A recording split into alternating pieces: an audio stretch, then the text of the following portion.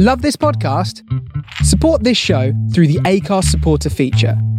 It's up to you how much you give, and there's no regular commitment. Just hit the link in the show description to support now. So you've never fantasised about meeting Paul Hollywood and, the Hollywood handshake and all that? Strangely, no.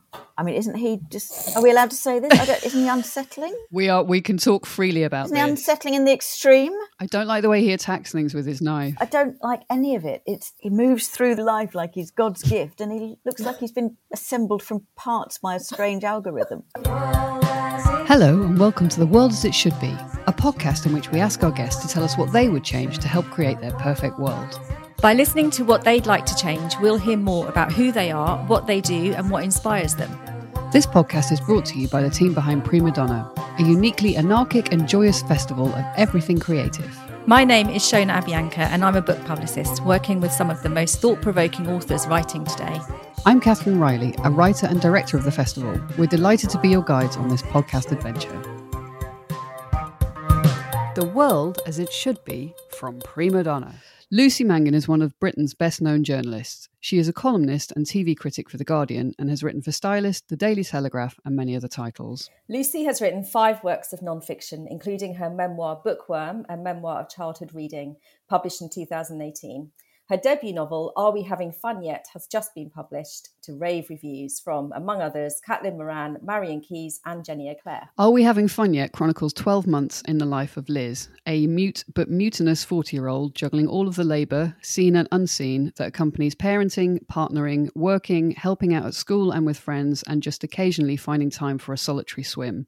We'll hear more about it very shortly. Lucy lives with her husband, son and cat, Patrick. And in her own words, her domestic setup is a miracle of efficiency and competence.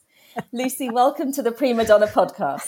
Thank you for having me. Before we talk about your book, Lucy, we want to talk about your home library. Prima Donna is all about books after all, and we know that we saw it in The Guardian at the weekend, and it certainly provoked a pang of envy, more than a pang of envy, in this house. How happy are you in it right now? I'm so happy. It was like, and the article, it was like having baby pictures published in a national newspaper. I was so proud and happy. Like, look what I made. In a way I really did not feel about any pregnancy photos. It's just wonderful. It's literally a lifetime, my only lifetime's ambition has been realised. Nailed it. It's done. It's done. I don't know what to do now. And how does it feel when you're in it? What does it feel when is it exactly what you imagined it would be? It really is. I mean, again, how often does that happen? Never. But you just go in and it's exactly like you thought it would be. Absolute inner peace. Everything just goes quiet. Inside you goes quiet, if you can imagine such a thing. No. And no, I know. And it's instant, and you don't have to think, you don't have to talk yourself down. You just go in there and you're there. And it's lovely. Was there any stress about where to put certain books, or the whole, people are colour coding and do all sorts of things? No, because it's my domain and I am queen of it. And what I say goes, because only I am going to use it. It's all my books, and my husband wouldn't look twice at what he calls my Bridget sagas and all the rest of it. And it's got my study in there, and the child's not interested. He's got his own bookshelves in his room. It's mine. That is perfect. So only you and the cat goes in. Cat can go in, yeah, that's fine. Wouldn't let a dog in maybe because it's quite noisy. I don't know, I'd have to think about that, but I don't have a dog, so that's fine. But yes, it was quite odd actually having to learn to shelve them according to just what helped me. So I had all my books that I need for the book I'm working on at the moment. Obviously they went above the desk. But then I was like, but I really want my medieval history and social history books near me, because I want to do something on them. I don't know what yet, but one day I want to do something with them.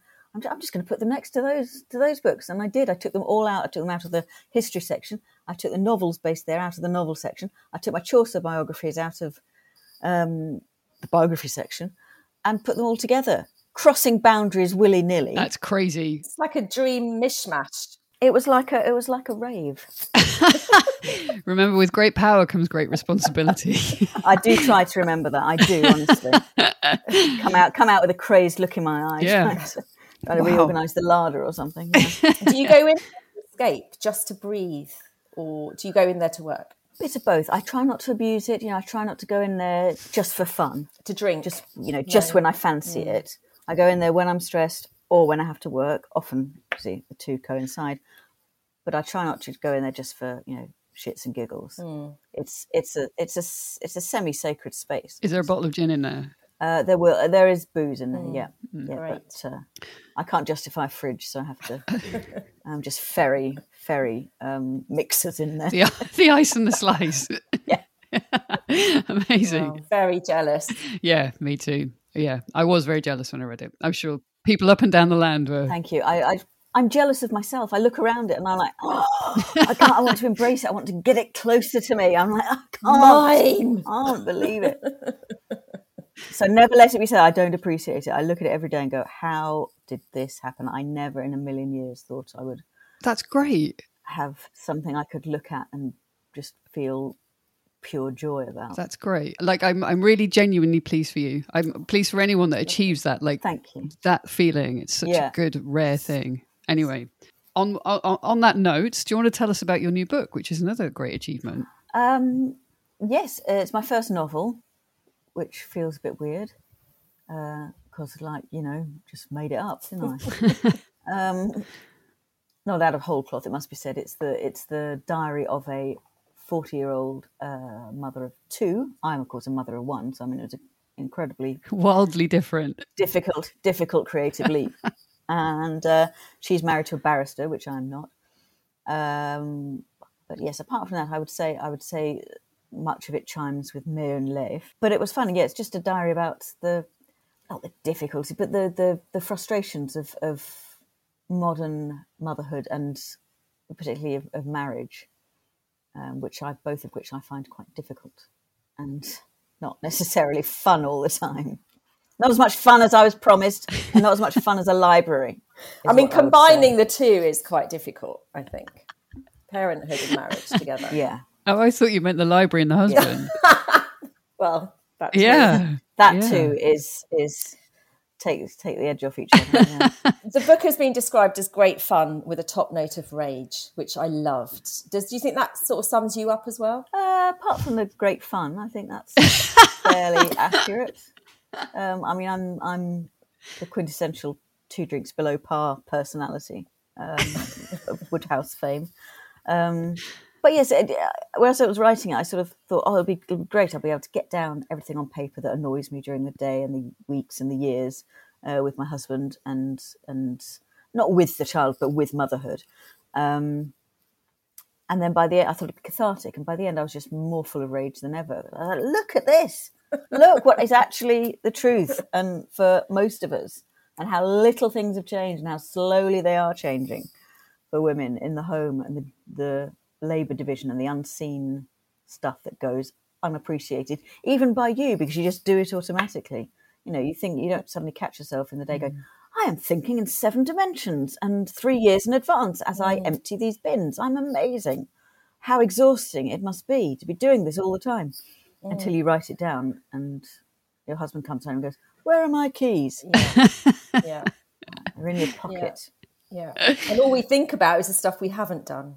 We don't really think about the stuff we have done. Yes, I've got no done list. I've only got the to-do list. Right. I write things down after I've done them just so I can cross something off. No, this is I do that as well, but somehow the to-dos still have run off the page. Yeah. Deb, our producer, writes on her to-do list every day, get dressed. I do. And she doesn't always get to that one. No, same here. Have a shower. No, not always achievable. Not always. So there are hints of your own life in your book. How there are some specifics that I wanted to ask you about. Ghost poos. Where did that come out of your imagination, or did that come out of that was a real conversation? I think that was with my son or his friend. But yeah, there was just this, they intrude into your life. You suddenly find yourself discussing how if you do a poo, mummy, and when you wipe, sometimes there's no mark. I'm like, I know, it's incredible. Well, did it ever happen? And I said, well, I said, we could call them ghost poos. And then it got led on to what happens if they also disappear around the U-bend. So you don't actually, can the poo be said to have existed at all? And we decided, Very deep. I know. It's we take Very. our points of departure, but we try and go somewhere interesting with them. And yes, of course, it did exist because what was once in your colon is now elsewhere. It's good that there's a resolution to the ghost poo discussion in the book. Well, there's got to be, really, hasn't there? Yeah. I mean, that's what fiction is. It's I was very worried about the lack of narrative closure in the ghost poo saga, and could not rest until. Good. Do you have a very good memory? Do you kind of capture these moments? Like, how do you remember that these kind of funny anecdotes to then translate them into your writing? Fortunately, my son has his own Boswell in the form of his devoted grandma, Right. who, doesn't just write down the good stuff; she writes down everything. He very cleverly turned his head to the left. His hair grew all day, and things like that. But she does write down all the funny stuff, and I just nabbed her notebook really because to tell the rest of the family, when she raised her sister. Yeah, and that's stuff. very cute. Was there anything in that notebook she didn't want you to see? No, it's for all the world. It's a gift. My son's sayings are, a gift to all the world. And she must be quite delighted that some of her stuff has ended up in your book. I hope so. She's not read it all yet, but she's she's one of the 3 pages a night before she falls asleep reader. So she'll get there in the end once she's finished her latest thriller, I think.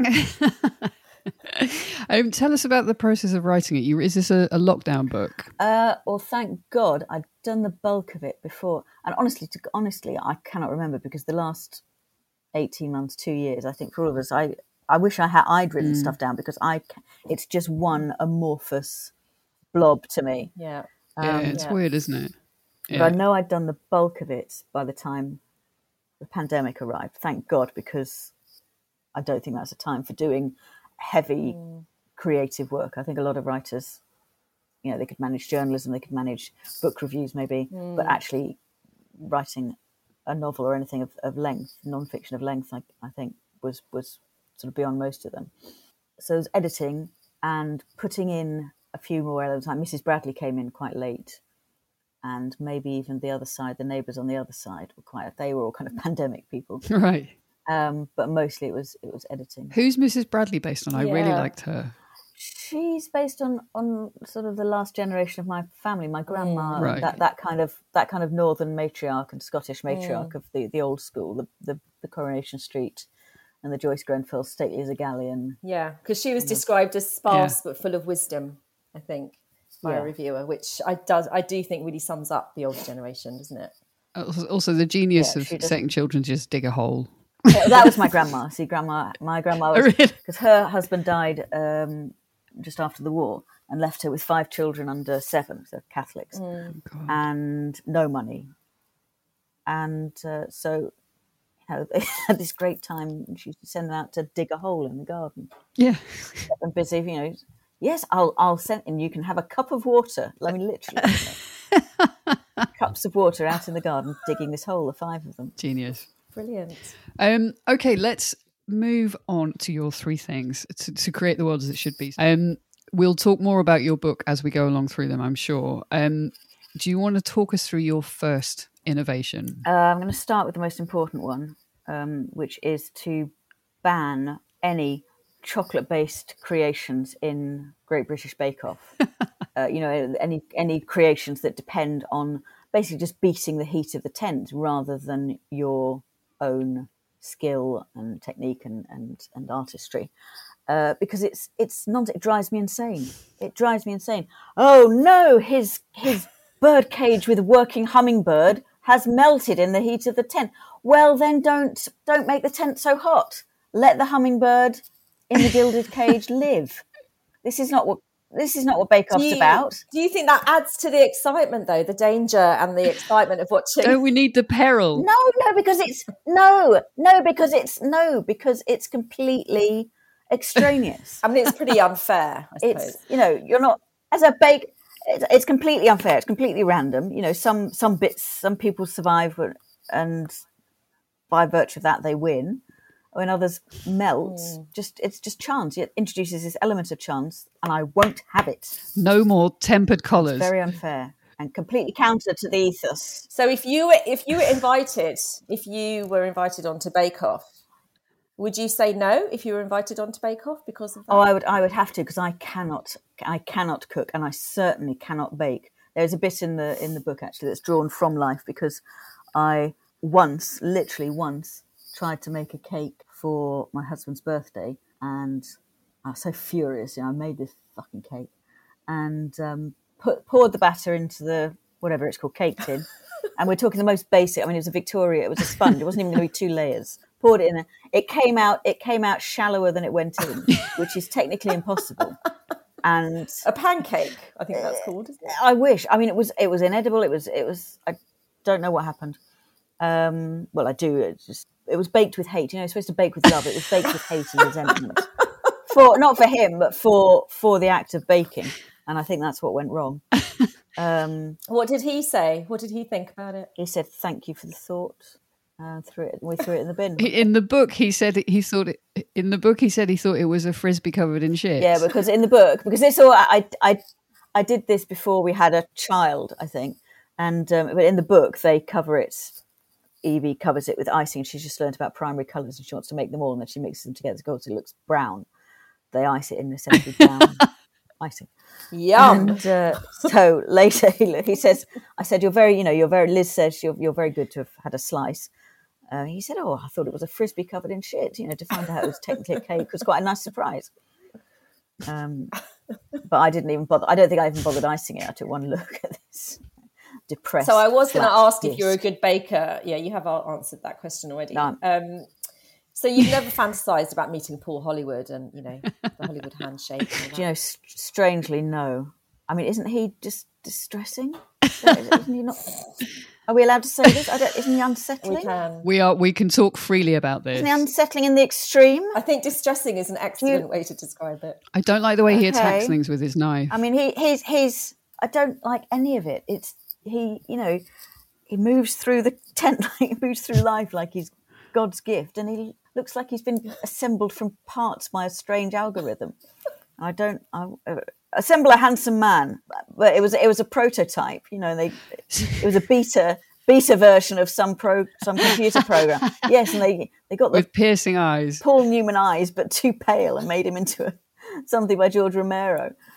He's one of those men that's just good enough to get away with stuff and think he's good looking, and just have just enough people agree with him. I mean, he gets the girls. I know exactly. There's just enough.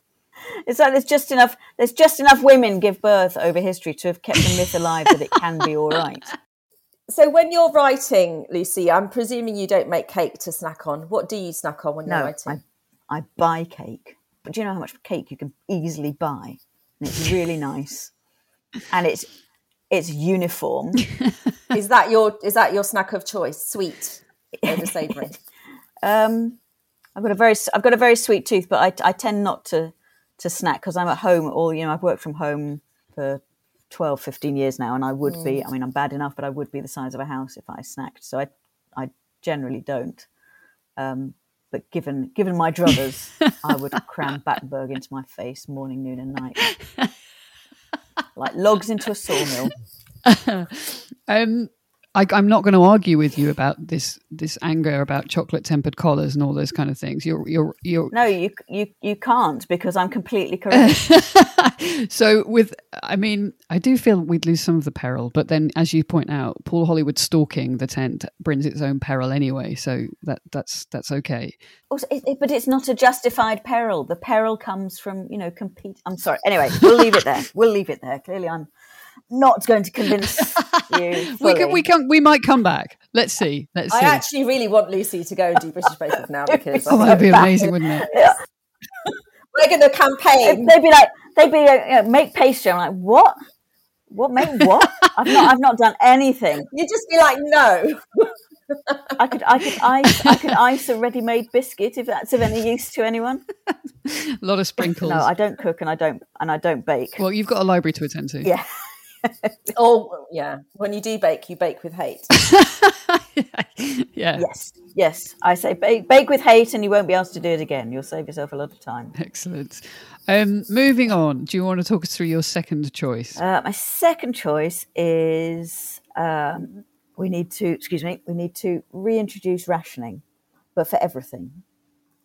So food, clothes, carbon, in the environmental salvation sense, but just everything. And I'm not quite clear on the details yet. I think about it a lot, but I have competing visions. Do you get a lifetime allotment right at the beginning and just, have, your parents have it in trust, your coupons in trust right, while you're young?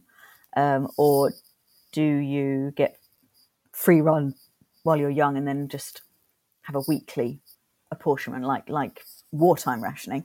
But I think it's the way forward. It's the only way we're going to solve climate crisis, and people are too stupid to do it any other way. They're too selfish and too stupid. We need all to be just told what to do by some basically tyrannical government. I get that, it's got its downside, but you get a certain amount of everything per week, month, lifetime, whatever we decide, or whatever we don't decide, a government imposes upon us, and everything becomes very streamlined. I see it as quite, after an initial sort of transition period and riots and things, I see it as a very peaceful time.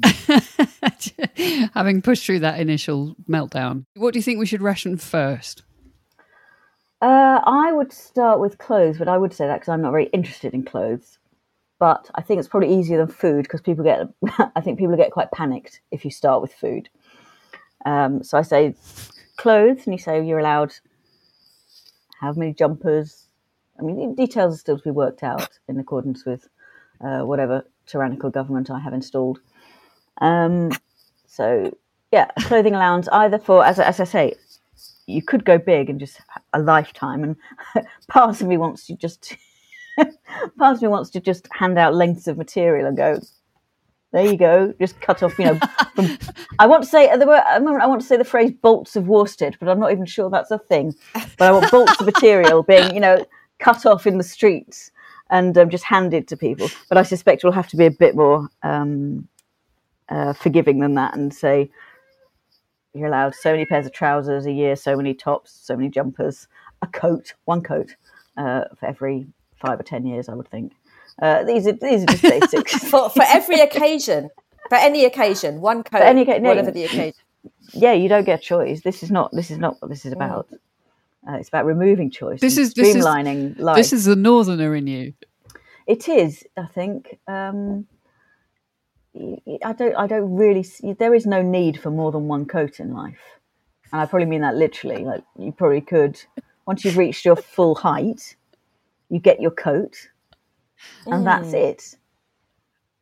I'm very some disturbed kind of durable by this. material.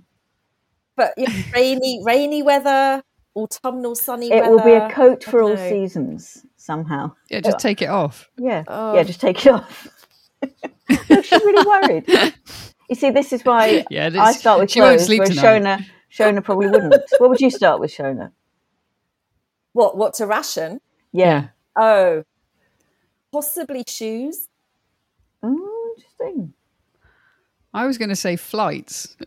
Oh, yeah, well, flights will just be banned. Flights will be banned. Oh, or right. Because remember, I said you have a carbon allowance.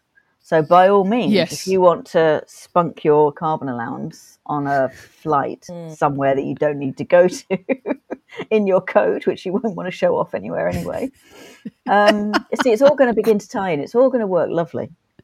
That's true. Well, a few weeks ago, I would have said petrol because that was driving me nuts. Exactly, that will come out of your carbon allowance, you see. Carbon emissions allowance.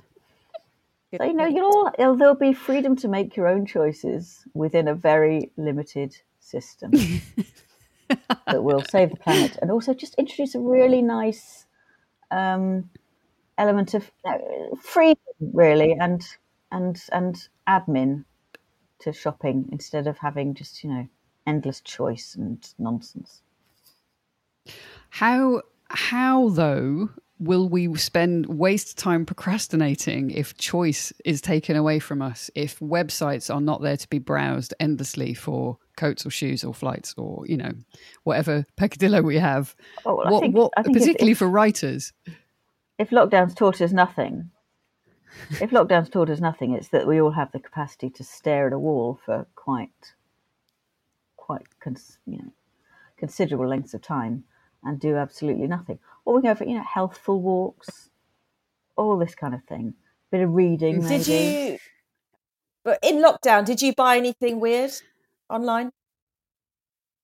No, I hunkered in lockdown. This is what I think. This is what always fascinates me about big life experiences. Same with motherhood. Actually, is that actually it doesn't change you. It just aggravates and exaggerates what's already there. So, of course, when I'm under stress, when I had a baby, I stayed more in than you've ever seen anyone stay in before. I was like pressed against the sofa going, everybody just stay away. I want to be more alone. And in the pandemic, I was the same. I just kind of hunker and wait for it all to pass and stockpile a few bits so I don't have to go out. And it all worked very well. Whereas people who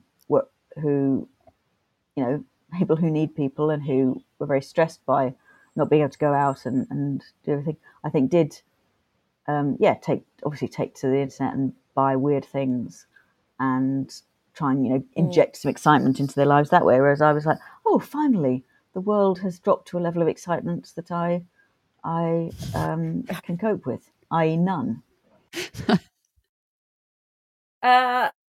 I did what most people did. I did buy a fire pit after spending hours and weeks and months looking at the same one and then finally buying it, which has been used twice. And yeah. And then the other end of the spectrum, for some reason, and don't ask me what I was thinking, I bought a clip-on fringe to see how I would look with a fringe. Oh, sure. And I just thought, well, I did have insomnia and at one point. And the answer is not good. The answer was horrifying. Horrifying.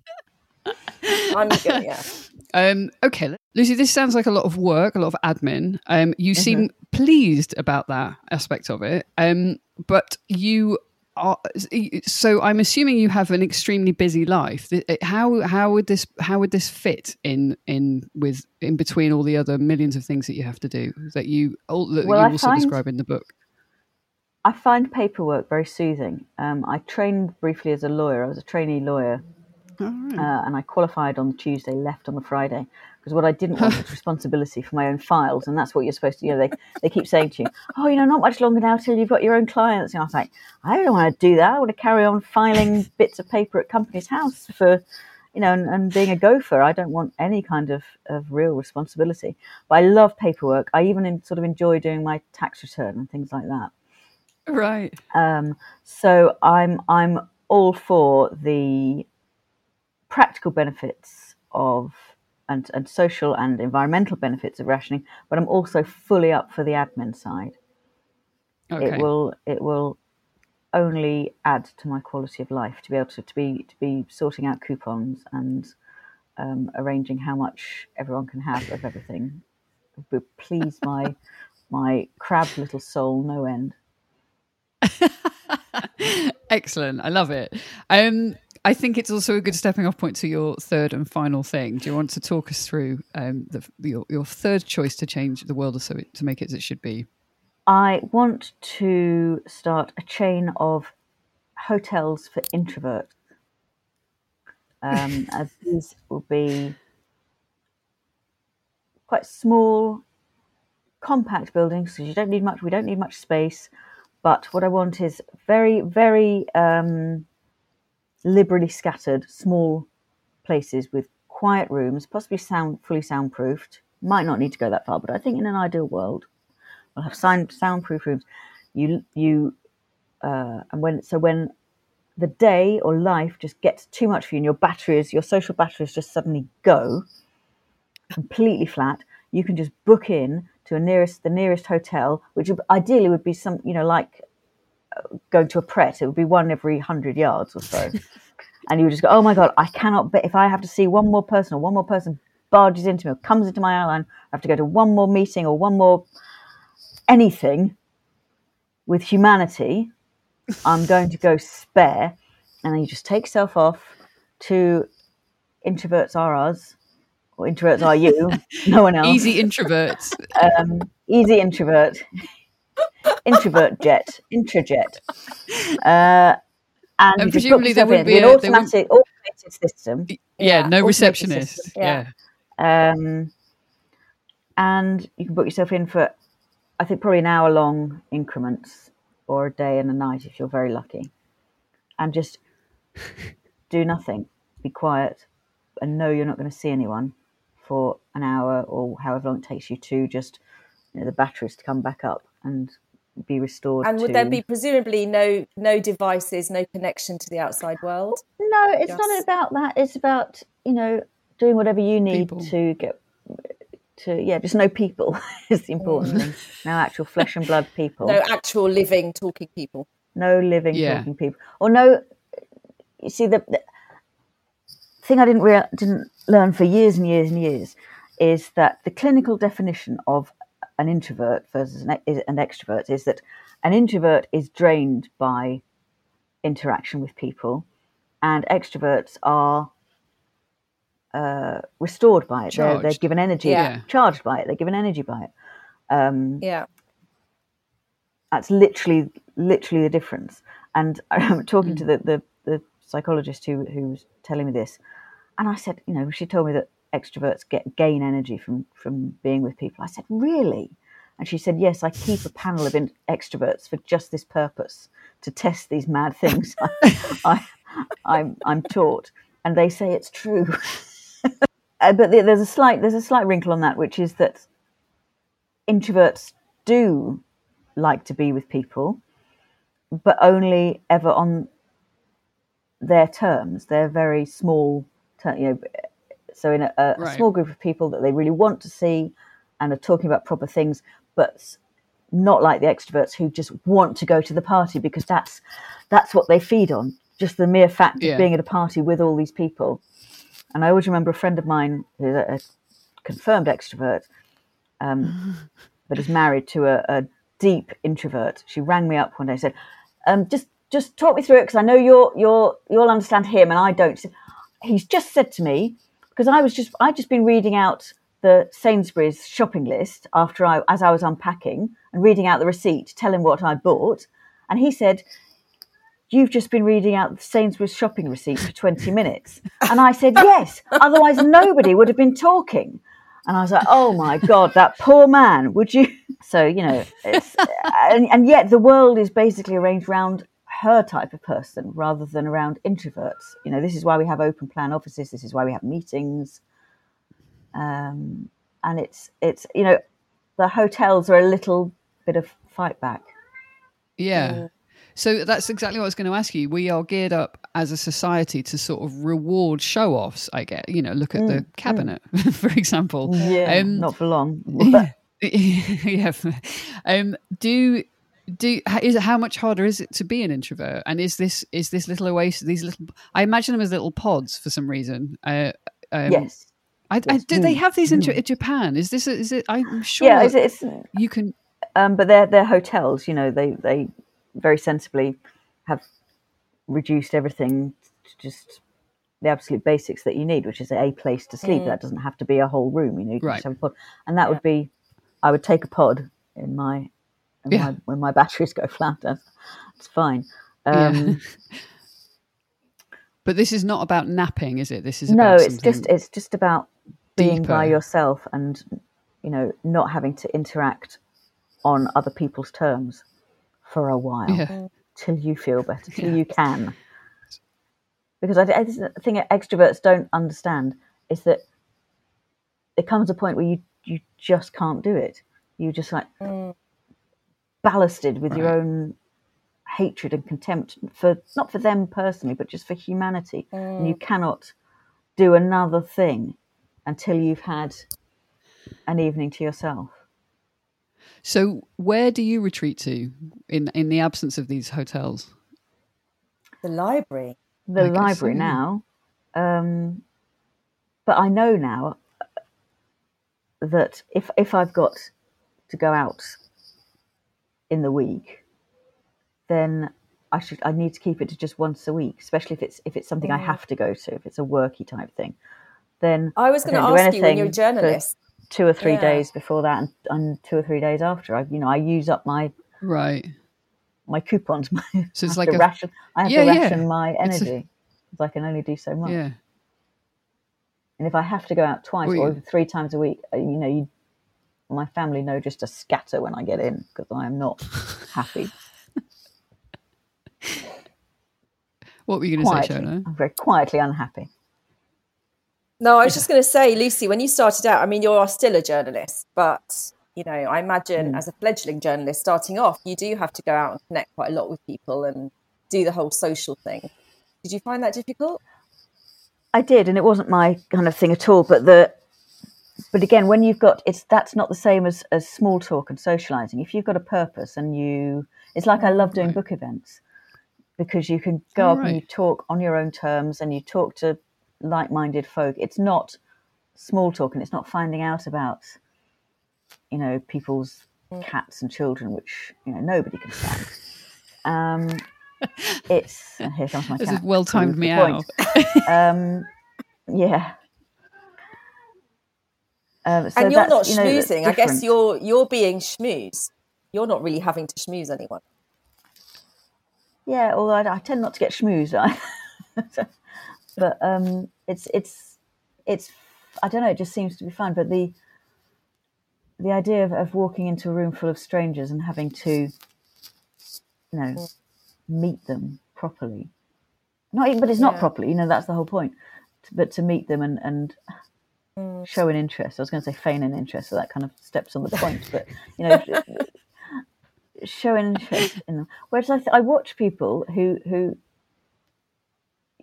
genuinely do want to know about people. Anyone they meet, they want to know about them. Yeah. And I'm like, why? Yeah. Why? The chances of it being interesting are so small. Why would you bother? Very true. Very true.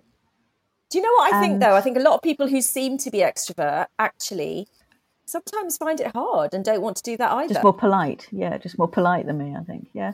No, I think some people put up such a good show. But they need to come out and stand in solidarity with us, but far away from us, to make the point. And we'll go stand together, but separately. in your introvert hotel. Unionise in our own homes. Yeah, yeah. So this is why there is no introvert movement to change things. Yeah. That's brilliant. That's why extroverts have got it all their own way, because they're the only ones speaking up. By definition, they can gather. Yeah. Thank you so much, Lucy, for coming on the podcast today. It's been fantastic talking through your 3 things. Pleasure. I feel purged. Good. I just want to build my own library now. I really have this dream. I want to come on your introvert rally. That's what I want to do at a safe distance. Just Yeah. It'll just be a column, one behind each other, 6 feet single away. file. Single file rally. Yeah. With headphones on. Come back and talk to us about the new book and how you coped in your single file rally. Thanks. Yeah, thank you. I Take will. care. Thank you very much.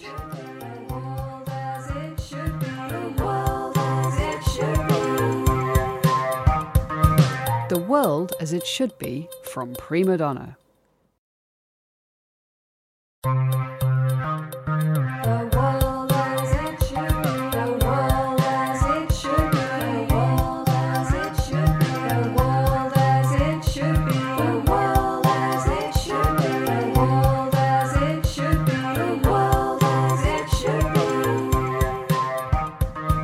The World as It Should Be from Prima Donna.